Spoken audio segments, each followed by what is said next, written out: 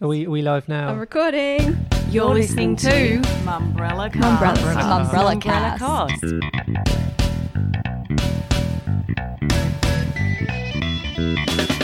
Welcome to the Mumbrella Cast. I'm Vivian Kelly. Joining me to break down the week in media and marketing is Hannah Blackiston. Hello. Brittany Rigby. Hello. And Zoe Wilkinson. Hello. Later in the Mumbrella Cast, we'll be talking to Mamamia's Rob Farmer and Claire Stevens about leading a business in the shadow of its founder, It's like a cult of personality. Like, who is this Mia Friedman? how its research into Aussie women can help marketers, Kind of a real just reminder of not to move away from the fundamentals when there is so much short-term distraction. and its commitment to diversity.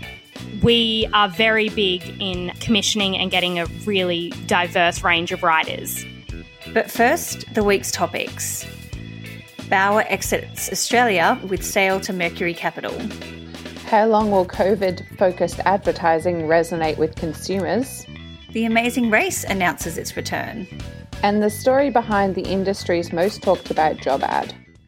First up this week, a rumour that's been hanging around Bauer for several years has finally been confirmed.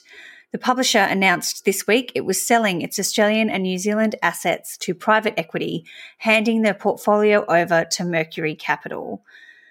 Hannah, the staff at Bauer and PacMags have been through a lot this year with the delayed acquisition of PacMags, various stand-downs, lots of redundancies, a crashing ad market. It must have been a fairly jarring announcement, despite all the rumours, to have to deal with another round of changes and the fear and uncertainty that comes with that. Yeah, it would be. It was only a month ago that they finally finished the merger between PacMags and Bauer. And as you'll remember, I think we saw about 150 job cuts through that process. That was following a number of job cuts that had led up to that process. So overall, there's been a lot of job cuts.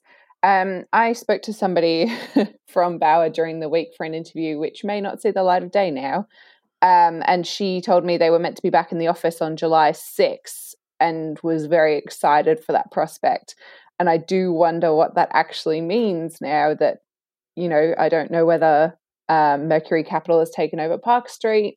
I know Park Street has been a bit of a kind of thorn in Bauer's side in terms of its size and the value behind it. So maybe that won't be some part of the merger. But I think it must be really hard considering the poor staff at Bauer are like, okay, we've made it through millions of job cuts. We've made it through several mergers. We're at the other side of COVID. Everything's starting to kind of come back together. Oh no, now we've been sold. Yes, and there's no official word on how much they've been sold for, but the rumoured figure is pretty low. So Bauer agreed to pay $40 million for PacMags.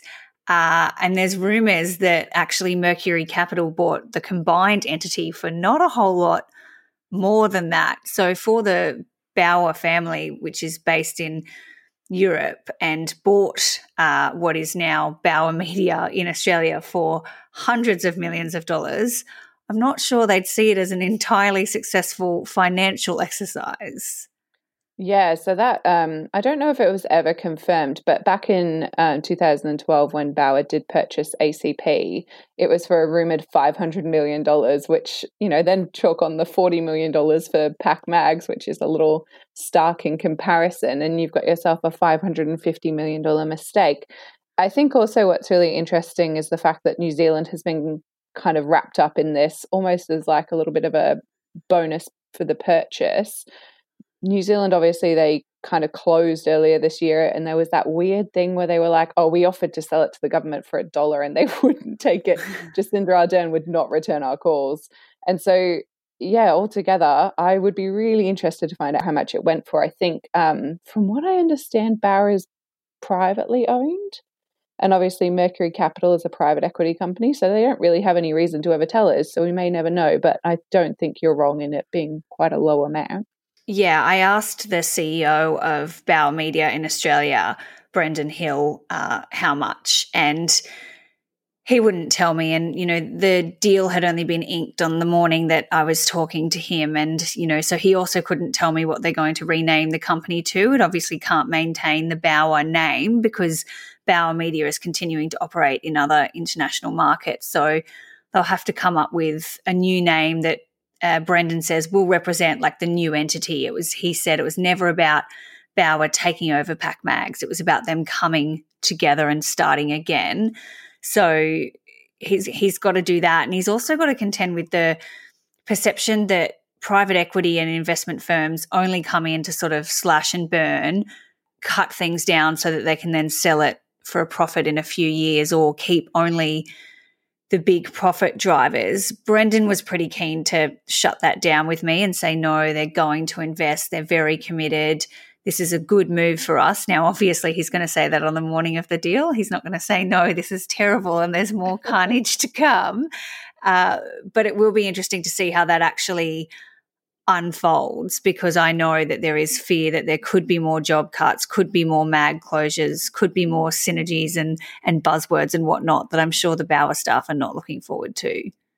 Have we actually had confirmation that Brendan is going to stay with the business? I did ask him that question. So, Hannah, it was your day off and I had to ask him directly, are you sticking around? And again, I mean, he would say this. He said yes. He said he's staying and that the whole sort of senior executive leadership team is staying, and that Mercury Capital will be spending the first few months getting to know everybody, getting to know the business, sort of taking a back seat and getting their head around it, and will then be sort of investing in it is how the story goes. So I guess we'll see how that works as we continue to deal with the economic impacts of COVID as well. I think it's quite interesting if you flash back to just a couple of weeks ago now in what has been quite a wild couple of months, and him saying, those 8 titles that had been suspended and that there was absolutely plans to bring them back and there's nothing to worry about there. But I think what will be really interesting is whether the big international publishers like Condé Nast that have got their contracts out for their titles that Bauer publishes, whether this sale will just see them pull those contracts, because we're already kind of seeing rumours about that. So I think it'll be quite interesting if they are willing to deal with a private equity company. Next up, how COVID-19 is being reflected in advertising creative.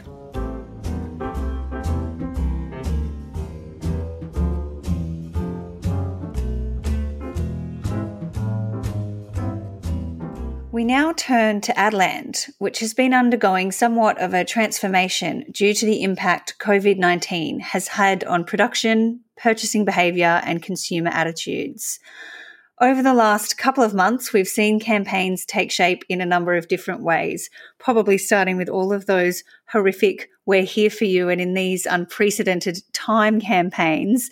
But now we're sort of seeing COVID and lockdown-related themes in advertising in more sort of subtle and everyday ways. So, Zoe, how's COVID being played out in ads in Australia a few months down the track?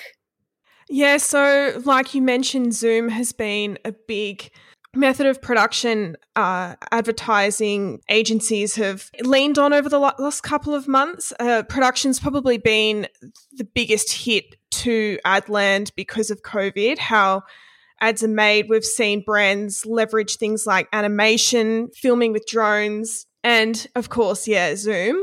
This week we saw Optus leverage FaceTime in their G'day a Day campaign, which launched back in April with athletes and sports media personalities like calling each other on FaceTime, and that was sort of in lieu of sport not really happening due to COVID-19. And as that campaign expanded, it sort of brought in more Australian media personalities calling each other over FaceTime in 4-minute videos. This week, the campaign wrapped up with Arianna Huffington calling our former Prime Minister Julia Gillard in what was 4 of the best minutes of my week. And in that, they talk about the progress of Arianna Huffington's new business, Thrive, which is a corporate wellness business, and also Julia Gillard's debut on TikTok. So that's sort of one way that brands and agencies have been bringing through new platforms to create ads. Another thing I think will be really crucial going forward for brands in terms of how COVID has affected the way marketing will take place in the future is earned media ideas that form the basis of their campaigns. So this week we saw Carlton United Breweries kick off their pub reopening ceremony, which is sort of like the passing of the Olympic torch, only this time the torch has a beer tap attached, and it will tour Australia and obviously get media attention in the different communities that it visits and the pubs that they are supporting. Yeah, so that one also used Mick Molloy, who's a bit of a radio and TV personality, and I think he took the torch onto the set of Seven's The Front Bar, his AFL program. So it's pretty easier to generate media when you've got those kinds of tie-ups. I think it's interesting as well that as well as these sort of big ideas like getting a former Prime Minister onto a FaceTime and like using Mick Molloy to get people talking about the pubs again as if they weren't talking about the pubs enough, it's creeping in more subtly with the likes of Hyundai, who've released some sort of floor plans of houses showing the GPS routes that we've all been taking, which is as sad as like from bed to desk, from desk to kitchen, kitchen to bed, and sort of showing how much our lifestyles and our movements and our ideas of road trips have changed. And it has, then the open door taking you out to the beautiful sunshine and your car that can now take you beyond your kitchen and your desk. Hannah, do you think that would resonate with consumers, or do you think it's too soon? Like, it still hurts a little bit that we're reminded that we've been in this horrific situation?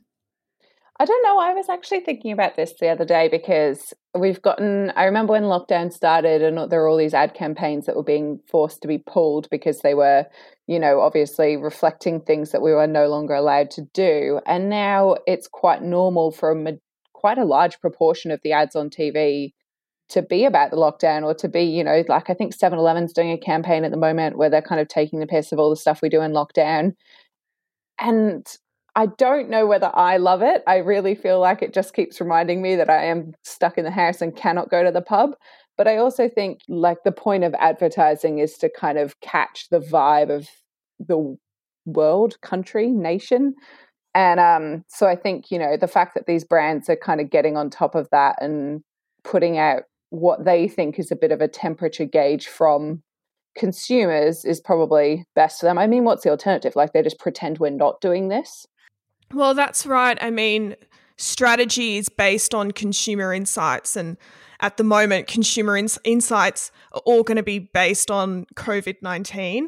And you're right, like, we have seen really quick shifts in advertising from like ads getting pulled because of, for sensitivity reasons, and then a lot of those Zoom ads coming out tapping into like feeling sympathetic and we're here for you. And now I think we're shifting into like a space of humor. I mean, a couple of weeks ago we saw the ad from Aldi, which was sort of tapping into panic buying culture, and the Hyundai one also brings in that sort of kind of, as a consumer, self-deprecating, I think, for want of a better word, kind of humor. And I think that's the direction that we see ads going in over the next couple months. If I never have to see an ad backed by emotional music with a video call with multiple faces ever again, I'll be happy. I'm so sick of video calls. We're even doing this podcast over a video call, and when I can actually see you guys in person instead of your weird little square heads, I think it will be something quite exciting. Next, programs return to production as COVID-19 restrictions ease. Have you checked out Mumbrella's agency report card yet? Exclusive to Mumbrella Pro, it's an in-depth analysis of the 25 most talked about creative agencies in Australia, with 2 new reports dropping every week. Big Red and BWM Dentsu are the latest report cards released on Mumbrella Pro.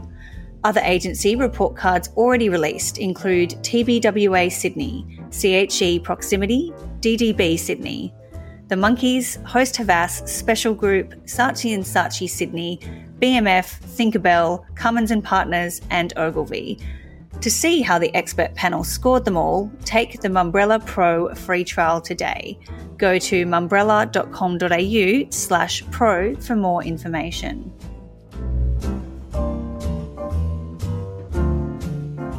The COVID-19 restrictions have effectively ceased production across the television industry over the last few months, but we're starting to see the release dates return for some of these shows. The Amazing Race Australia was one of the shows which went through several changes during the pandemic. First, it was going to be a domestic-only race, then it was paused entirely, but now it's back, trying to recruit contestants for this domestic-only race. Hannah, what's happening on the other side of things? We can obviously see from the announcement this week from Network 10 that the Amazing Race wants to get people climbing the Harbour Bridge and counting the churches in Adelaide and foraging through the national parks in the Northern Territory. What else are we waiting on, or what else might start to come back? I feel like I can remember when all this began as really taking the piss about a domestic-only Amazing Race.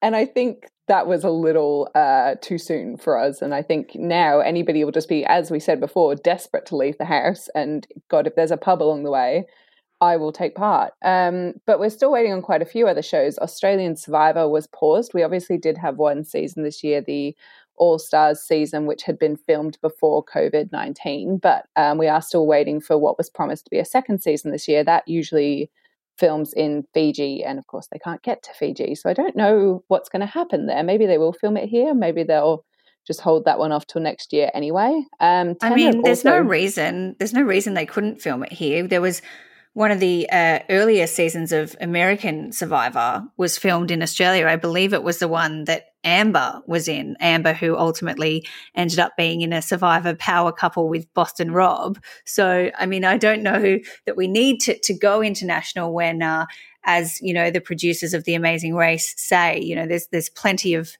things here. You're on that Amazing Race hype train, and I love it for you.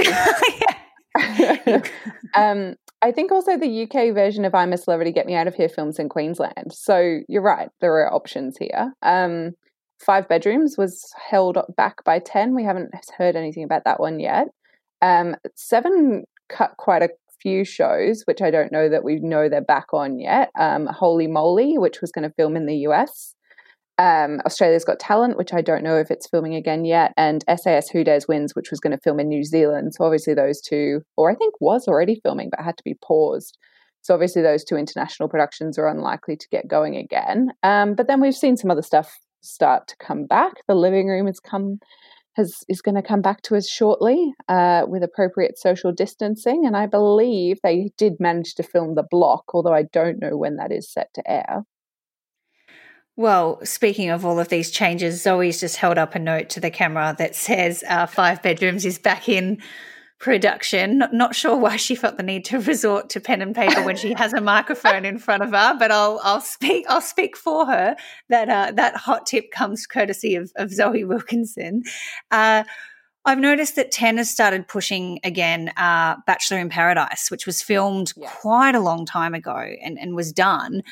And then they paused it and sort of moved MasterChef forward, and that will be wrapping up soon, I'm guessing. And they'll have to rely on Bachelor in Paradise because I know that Bachelor was one of the victims of COVID, and there's been some spicy rumours coming out about weird Zoom dates and girls having to dress up and do their dates over a computer, which honestly I couldn't think of anything worse, fancy dress and dating on a computer. But I do think if it ever does get to make it to our screens, it will be fascinating to see that switch from when they, you know, go from pashing on all the time to suddenly being separated by a computer screen. If we end up, like, when all this content ends up on 10 Play in like 5 years' time and somebody's going back to binge all the Aussie Bachelors, they're going to get to this year and just be like, what happened? Why did everything go so horribly wrong? And in terms of what is on at the moment, obviously the AFL and NRL are back, and Seven's been very happy with how the AFL is going, and that's been a good news story for Seven. Big Brother, Hannah, is that a good news story for Seven, or does it depend who you talk to? I would say that Big Brother does depend who you talk to. They did have a very good night the other night. I think it hit up to 800,000, and it did come in pretty strong when it debuted a week ago. But it's kind of been coming and going. So the debut was 930,000, which is obviously a pretty spectacular result for Seven, especially as they've had some struggles over the last couple of months. But it kind of then it slipped down to 500,000. Then, of course, it bounced back up to 800,000.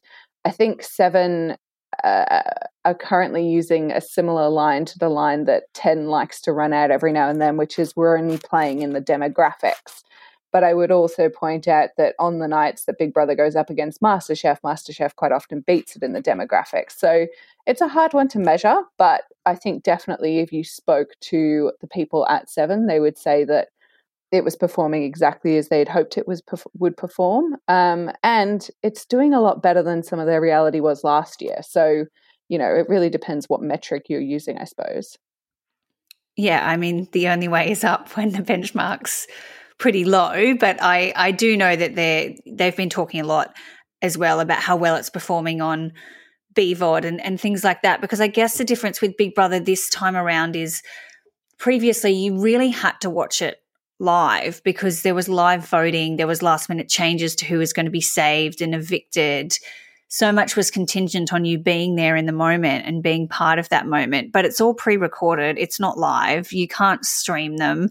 You can only watch the episodes that are given to you that happened already. So I guess it might become one of those shows that people binge, or if they miss, like they'll jump back into it rather than seeing it as like they need to be home at 7:30 to watch this program so that they can talk about it at work the next day. I mean, we're not even at work the next day, so they don't need to. Yeah, it's been so long since Big Brother was on the TV before, and the landscape was very different back then. And it's also a bit of a different show, really. It's not so much focused on the eliminations anymore. There's like challenges and all sorts. So yeah, I think it's a bit hard to kind of compare it to how it used to be, of course. But I also think, there are so many different things happening on TV at the moment.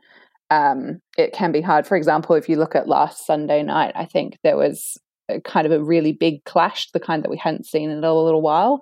We had both NRL and AFL, but we also had, MasterChef and the big reality shows too, and still 9 managed to come out on top of that battle, but it was tightly fought. So yeah, it's an interesting time at the moment. I think it'll be even more interesting when we finally get the domestic Amazing Race Australia. Next, are you Australia's next top senior executive assistant / office manager / professional governess?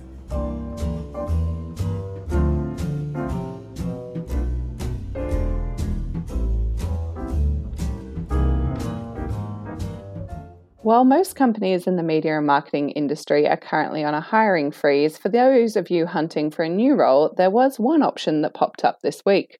Ultimate Edge Communications posted a Seek ad looking for a senior executive assistant / office manager / professional governess.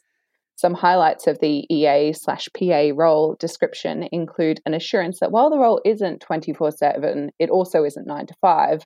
It's a vocation and a mission, but not a job. And a note that Ultimate Edge's corporate clients would not expect visible or excessive tattoos, body piercings, fashion, and other similar appearance-orientated statements. Viv, you spoke to Alicia McCall, founder and CEO of Ultimate Edge and the author of this job post. How did that go? Look, this started out as just a bit of something funny for us to talk about.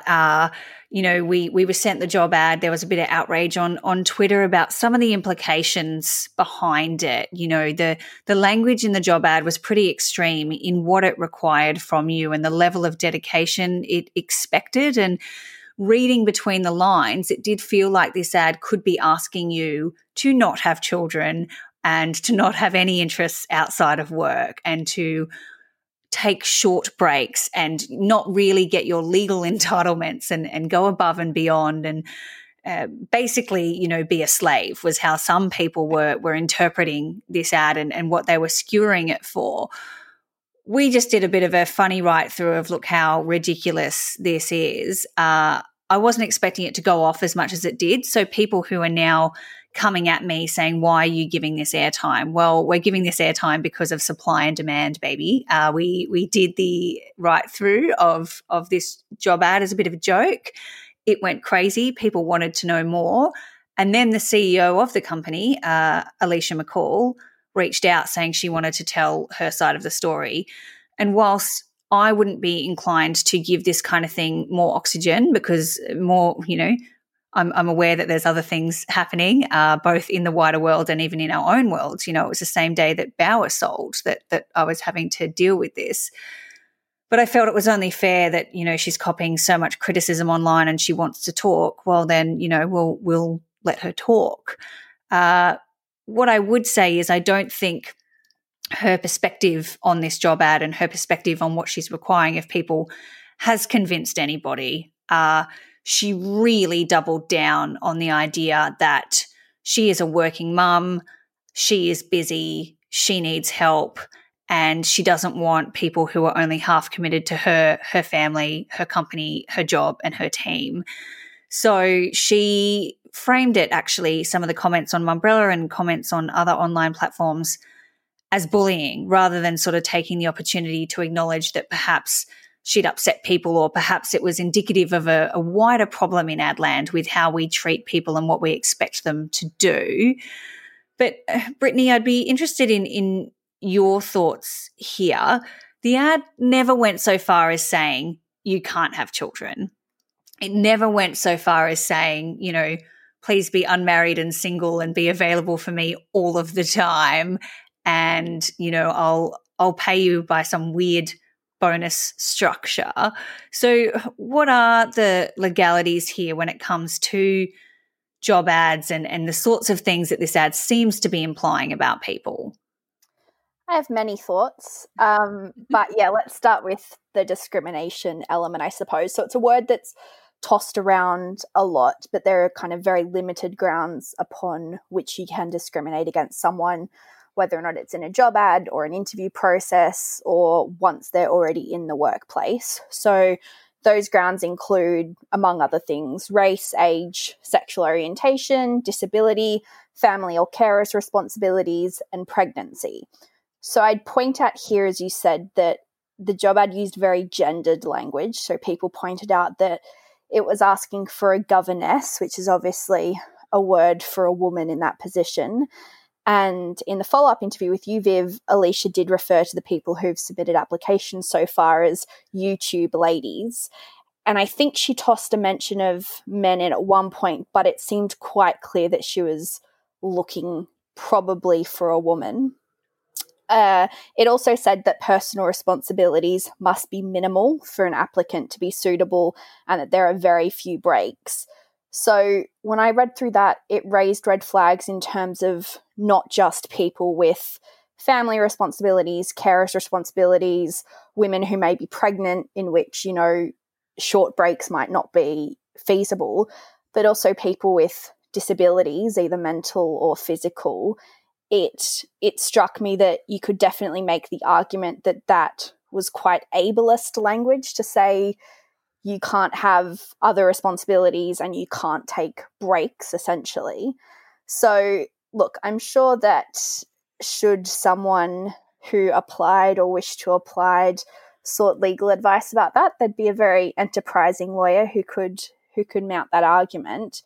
But in terms of the tattoos and the piercings and the smoking statements, this is kind of a really interesting area because there isn't really protection on those grounds. So every now and then you'll see a piece in a mainstream newspaper about, people that are getting turned down from job applications because they've got tattoos and they don't really have any recourse. So whatever you're talking about when it comes to those things, if it's discrimination, it has to link back to one of those grounds. So if, for example, you were an Indigenous New Zealander, a Maori person who had tattoos because of that cultural background and you were turned away from a job because of your tattoos, then you could argue that it's racial discrimination. But yeah, it just doesn't sit right. The language around it feels like she really wants a lot more than an executive assistant. She wants kind of a nanny, an executive assistant, a full-time employee, but not a full-time employee who works 40 hours a week, a full-time employee who works, up to 16 hours a day. And that's fine if you're a business owner or someone who has equity in a business. But when you're an employee, even if you're one getting paid $150,000 a year, which was kind of the scope that was being touted, you can't be expected to just be on call 24/7. One thing that I kind of paused and took stock at was the part where in the interview she mentioned that, some of the applicants she's had do have children and that they are looking for flexibility and that, they can cook their kids dinner and put their kids to bed and then log on online after that, and that, that was a good thing. And I'm just like, no, that's not what flexibility means. That's not what Sheryl Sandberg's talking about when she says to lean in, which, Sheryl Sandberg was quoted by her in this interview. And yeah, there seems to be a real gap between her requiring support, which I don't think any of the commenters were kind of suggesting that working mums or mums in her position don't need a level of support, whether or not that be, nannies. I spoke to Amy Buchanan, the CEO of OMD, a few weeks ago, and she was saying that, the thing that's gotten her through as a CEO working at home during this time is because she has a nanny and support and help with her kids. So nobody's suggesting that that isn't an okay thing and that working mums shouldn't be given the absolute best shot possible at succeeding.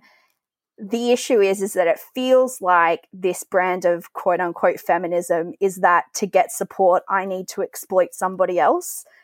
And that just doesn't sit right with me. Yeah, so some commenters have since voiced their opinion, which shockingly comes at me for going too soft in this interview. But I mean, my only response to that is I can't change the answers that she provided. Could I have pushed back more? Yes. But would I have ended up on the phone all evening in my own time when trying to do an article about how doing things in your own time isn't sustainable? Yes, I would. So, we just wanted to give her the opportunity to talk and see what she thought. But she really, really did double down on it and say that she's not sorry. She's got nothing to apologize for. The job isn't for everyone.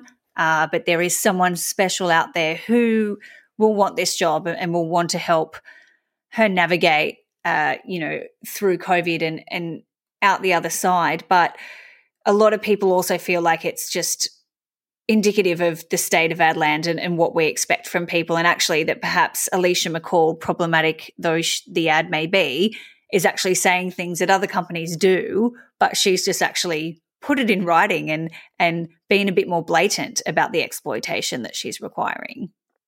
Yeah, to that point when this did first pop up, there was a part of me that was like, oh God, this is satire and we're going to run it and then look like absolute idiots.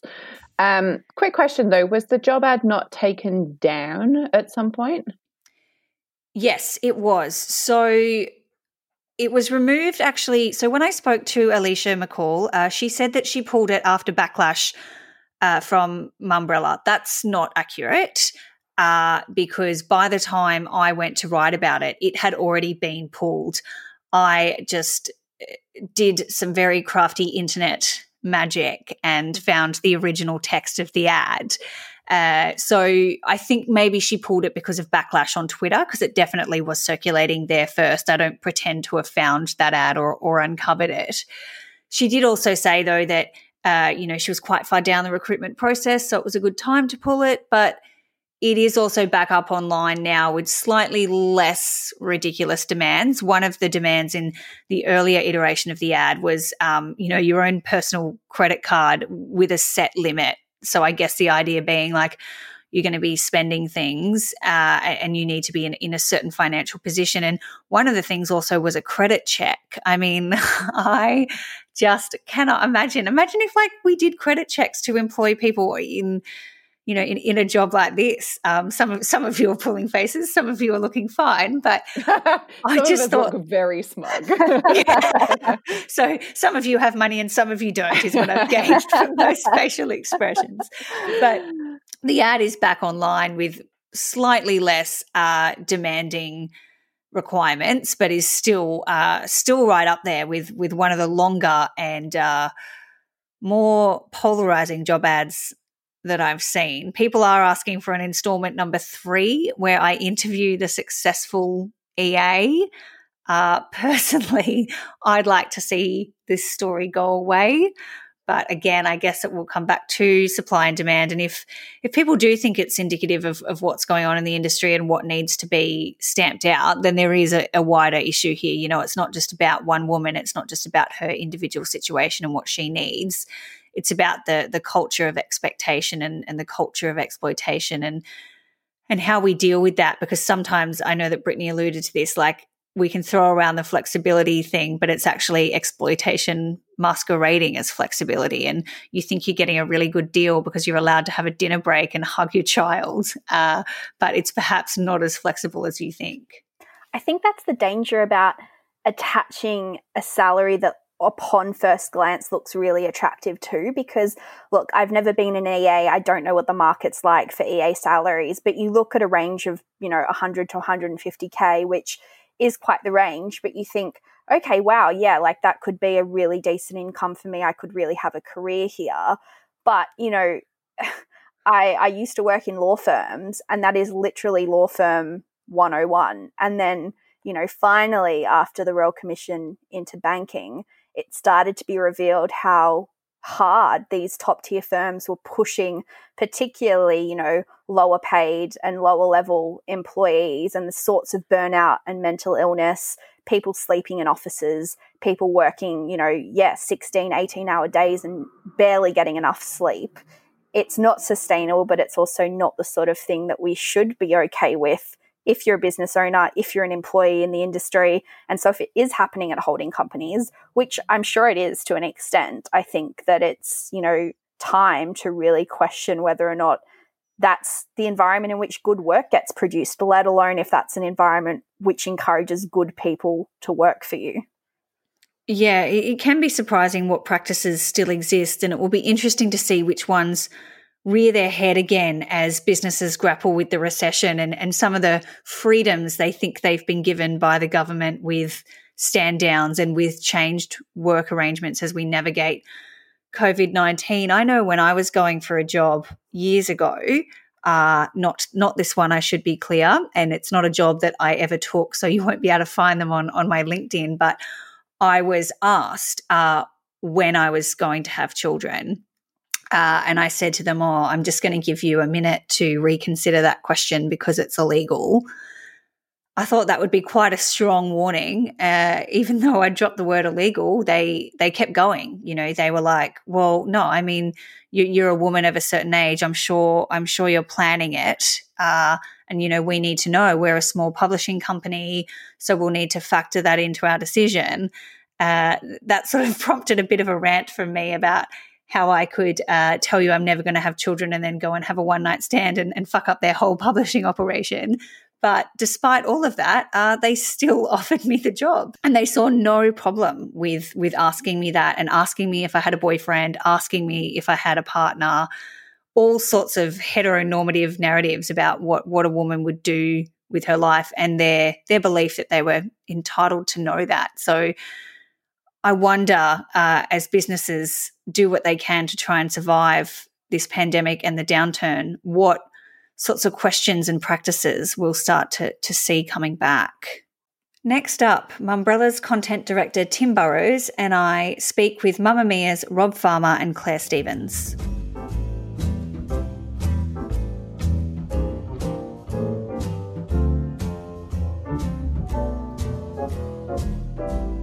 Joining us now on the Mumbrella cast is Mamamia's Rob Farmer and Claire Stevens. Rob is Group Director for Marketing and Commercial Partner Solutions, and Claire is the editor. Also with us is Mumbrella's Tim Burrows. And the main reason Rob and Claire are joining us is to share some research and insights into how consumers are thinking in the COVID world. Just before we get into that, Claire, I just wanted to cover off a headline about Mamamia from this week that made the news. You've just axed broadcaster Sonia Kruger from your beauty podcast. Why was that? So we did that after significant feedback from our audience led us to understand that it wasn't the right choice or the right moment. And so we wanted to avoid further upset to our audience and to Sonia at what was a really traumatic time.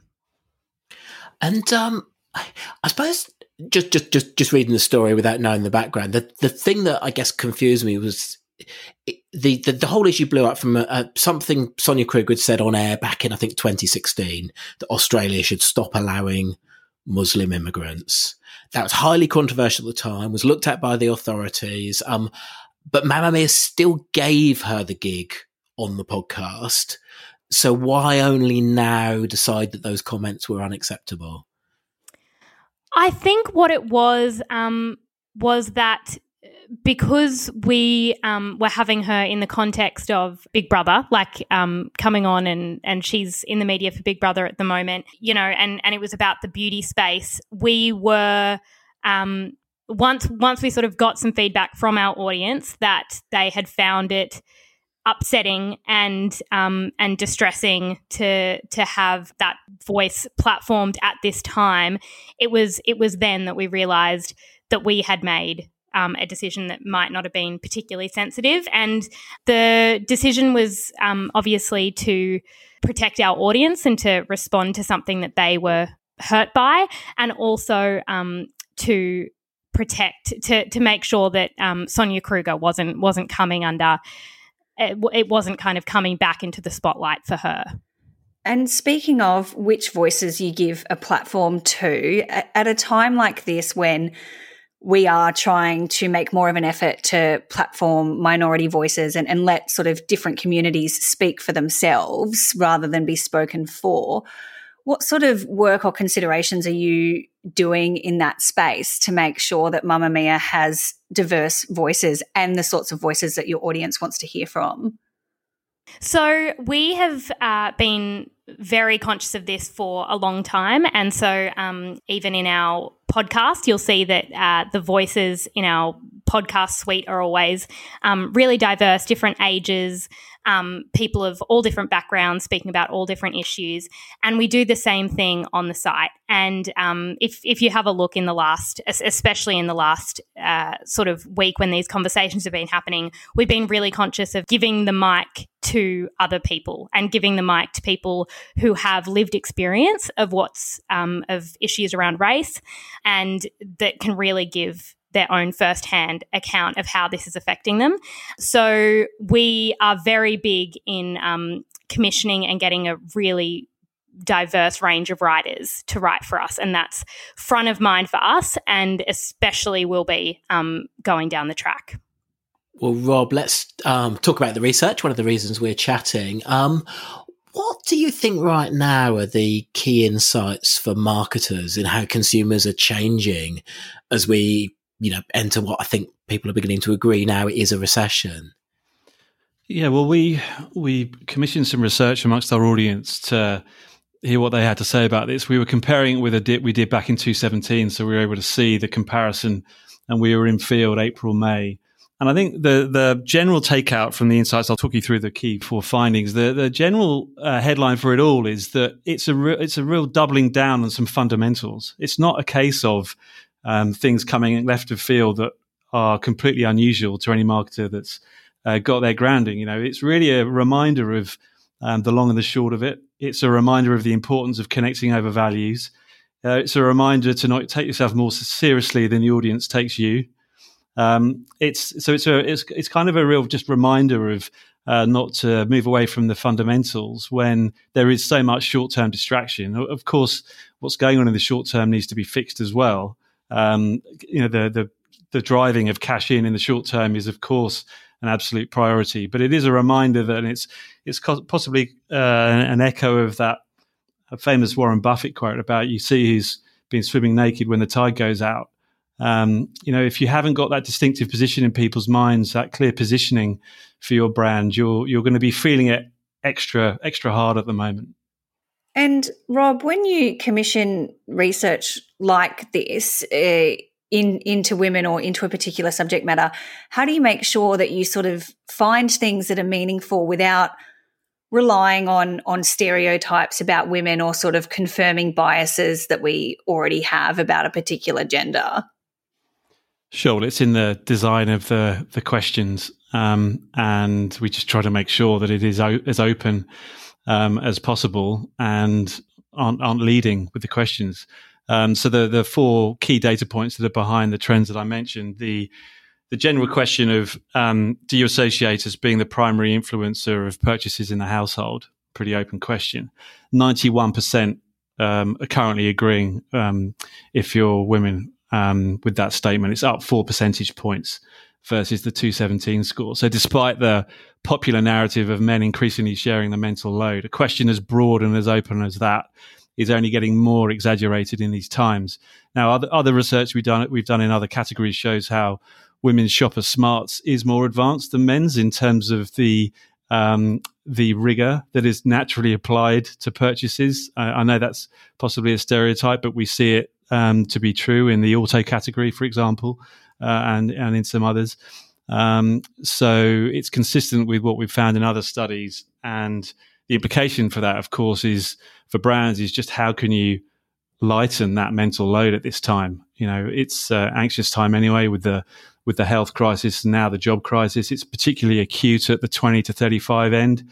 The ABS data is showing that end of society is feeling the clip from job losses or underemployment most acutely. Several hundreds of thousands of women have come out of the workforce entirely and aren't in those unemployment or underemployment figures. And we know that in most cases that's in order to take the reins of a young family household. So you can see that this mental load is only increasing, and it does beg the question of brands: how are you helping to provide just a little extra utility? Even a little extra utility goes a long way in this time. And we saw some great examples of that, obviously, in peak behavior disruption with things like Community Hour and everything that the supermarkets were doing to help navigate turning comms into almost public service messaging. So that's one headline. There's the other headline around brand trust is really interesting. So again, as I say, it's a doubling down of fundamentals, but we found that agreement with the statement, I'm sticking to brands I trust, it's up 9 percentage points to 78% amongst women. And in the opposite direction, agreeing with the statement, switching brands for a price promotion is down 16 percentage points. So again, here you see in this risk-averse climate, wanting to stick to brands that are going to provide value, going to deliver on the promise that they can deliver on. You're less inclined to take risk at this time.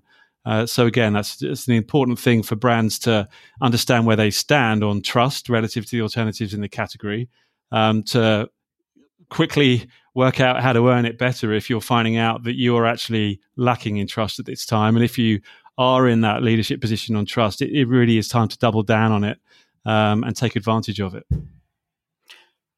And Claire, you obviously also have access to that information, which is useful for marketers, but I guess it's also useful for how you talk to your audience as well. So how is something like this informing how you frame the editorial content?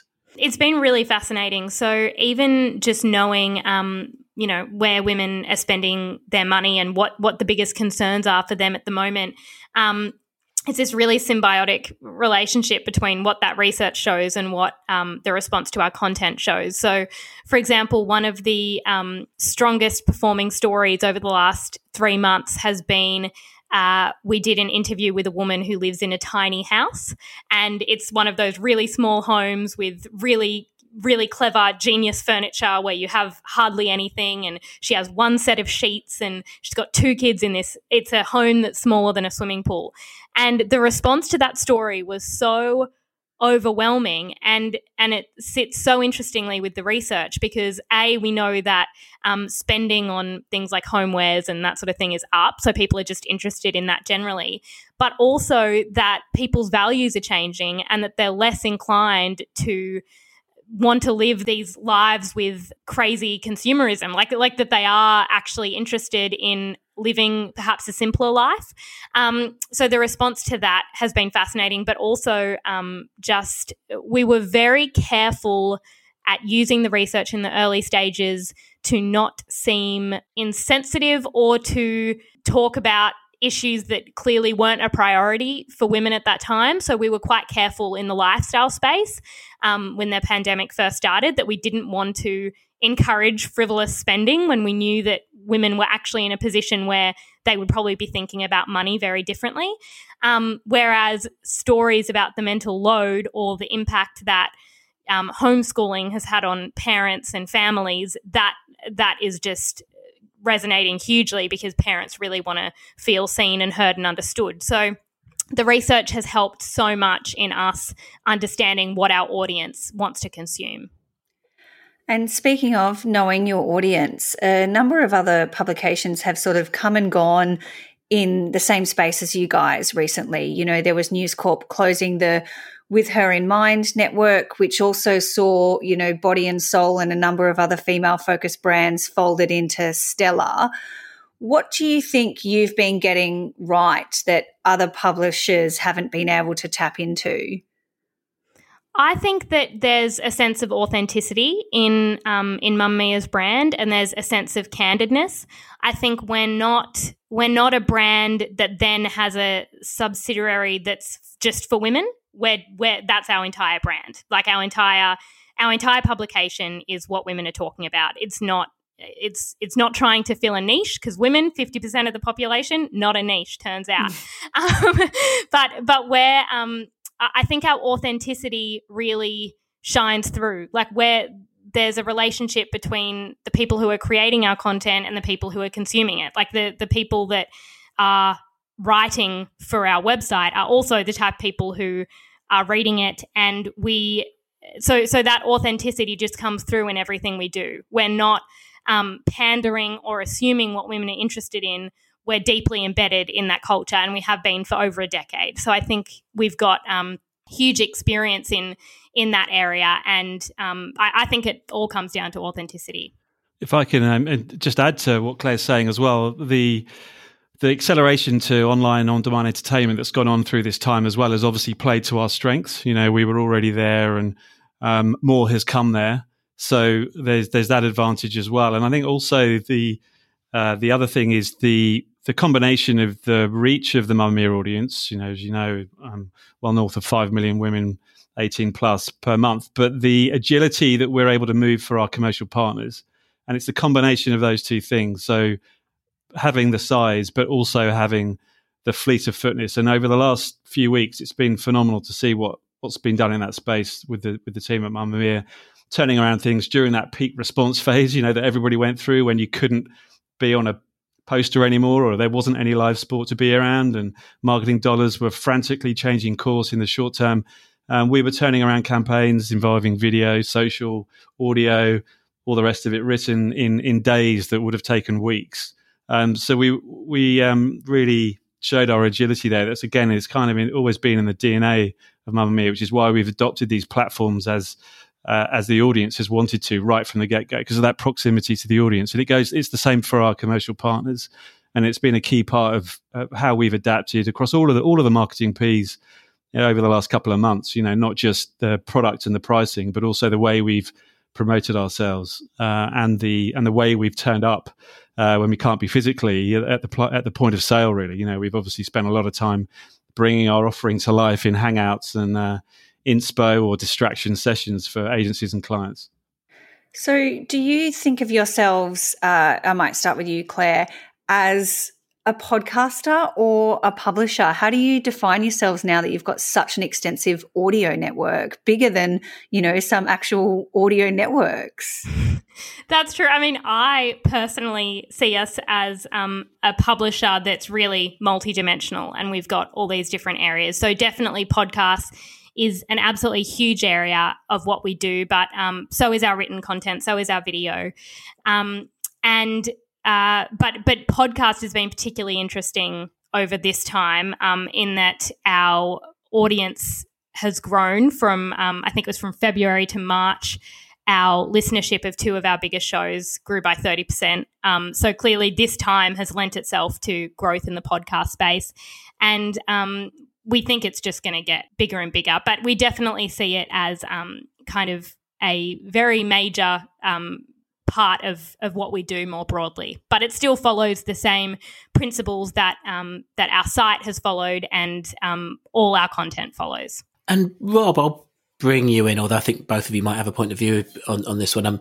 To Claire's point on the authenticity of the brand, as it happens, Mamamia has followed quite a similar lifespan to Mumbrella, so I've always followed the journey quite well. I remember, doing a video interview with Mia Freedman. It must be more than a decade ago now, in the very early days, when mainly I was interviewing her about her book, and this, maybe she was just starting a blog at the time, was where it was at. A lot of that authenticity has come as Mia's vision, I suppose. How do you address that as a marketing challenge? Because I presume, Rob, you don't always want the brand to be too associated with the founder. Sure. When we did our work to really define internally, and it's not something obviously we sort of disclose externally all of the precise words within our positioning and how we define the brand for ourselves internally, but the founder's DNA is obviously a key input into that process of crystallizing what it is that needs to endure. But it isn't, as you say, it can't ride on an individual person. It's clearly not scalable. So, but there are some fantastically rich insights that come from just seeing what Mia did in those early days, right? And the authenticity that Claire talks about, and the frankness and the lack of artifice that came from being a female founder back then on the couch. Even though technically things have advanced a hell of a lot from them, we're really keen to not lose that candidness. And particularly when there is so much that's kind of that's contrived or show really in the social culture that we're surrounded by. I think it really has a place, that candidness. And Claire, how do you navigate the shadow of Mia as editor? I know that when I got this job, I would go out and tell people I was the editor of Mumbrella, and they would always say to me, "What's it like to work with Mia Freedman?" Then I'd have to spend 10 minutes explaining that no, Mumbrella is not Mamamia. And then when they worked out who I was, they'd say, "Well, what's it like working with Tim Burrows?" So do you feel like you can effectively have a voice and lead a publication when it is so intrinsically linked in people's minds with, the personality and the persona that is Mia? Definitely. And I think a big part of that is being able to show the diversity of what we do and the diverse people who do it. So I hope that in the last particularly say 5 years that I've been with the business, I know that even when I came into Mamamia, I didn't necessarily think of it as kind of Mia Freedman's business, because the brand had already taken on that identity of being associated with pop culture and recaps and that sort of thing. And I know that when I speak to people, they are fascinated by, it's like a cult of personality, like who is this Mia Freedman? And they want to know kind of all of that. But I think people do understand that it's not the point where she's sitting at the computer writing all the content anymore. She's not editing it anymore. And that's how a lot of businesses work, that while you've got a founder, you then have a team who works quite independently from that. And yes, they adopt the values and the goals of the organization, but a lot of what they do is very separate, and that we've got people who have incredibly different life experiences to what our founder has had, and incredibly different perspectives. And I hope that the website reflects that we have a complete diversity that isn't reflective of one kind of person. And Rob, changing the subject ever so slightly, a question about your previous role. You managed 6 years in the Foxtel marketing team. Now, that's a long stint for any marketer, but it's a very long stint for a marketer at Foxtel. We often discuss at Mumbrella the high turnover in marketers at Foxtel. How did you hang in there for so long? I think I did develop my resilience to another level. I love the space of commercial creativity and Foxtel Group, Foxtel Now, the collection of things going on within it is an incredible crossroads of the industry within Australia. So coming from the UK, I was at ITV previously. It had a lot of upside in terms of the collaboration across the industry. And Rob, how would you describe the culture at Foxtel versus the culture at Mamamia? Well, look, being a guy in a women's media brand, obviously it was a very intentional choice. When I was fortunate to have the opportunity to join Mamamia, I think the only thing I'll say is that I particularly have enjoyed the media footprint and the purpose and the candidness that's everything about brand Mamamia, which firmly plants us now here in June 2020. And there's no sense of, a pull back to better days in the past. That's pretty philosophically, I would suggest is the major difference that I experience. All right, Rob Farmer and Claire Stevens from Mamamia, thank you for joining us on the Mumbrella Cast. Pleasure. you. Thank you. And that's it for this week. But before we go, you have just under 2 weeks to get your entries together for the 2020 Mumbrella Awards before prices go up. Each year, the Mumbrella Awards shine a spotlight on the top performers in Australia and New Zealand's media and marketing landscape. With a total of 30 categories on offer, show the entire industry just what sets you apart from the rest. Go to mumbrella.com.au/Mumbrella Awards for more information. That is it for this week, though. Thank you, everyone. Thank you. Thanks.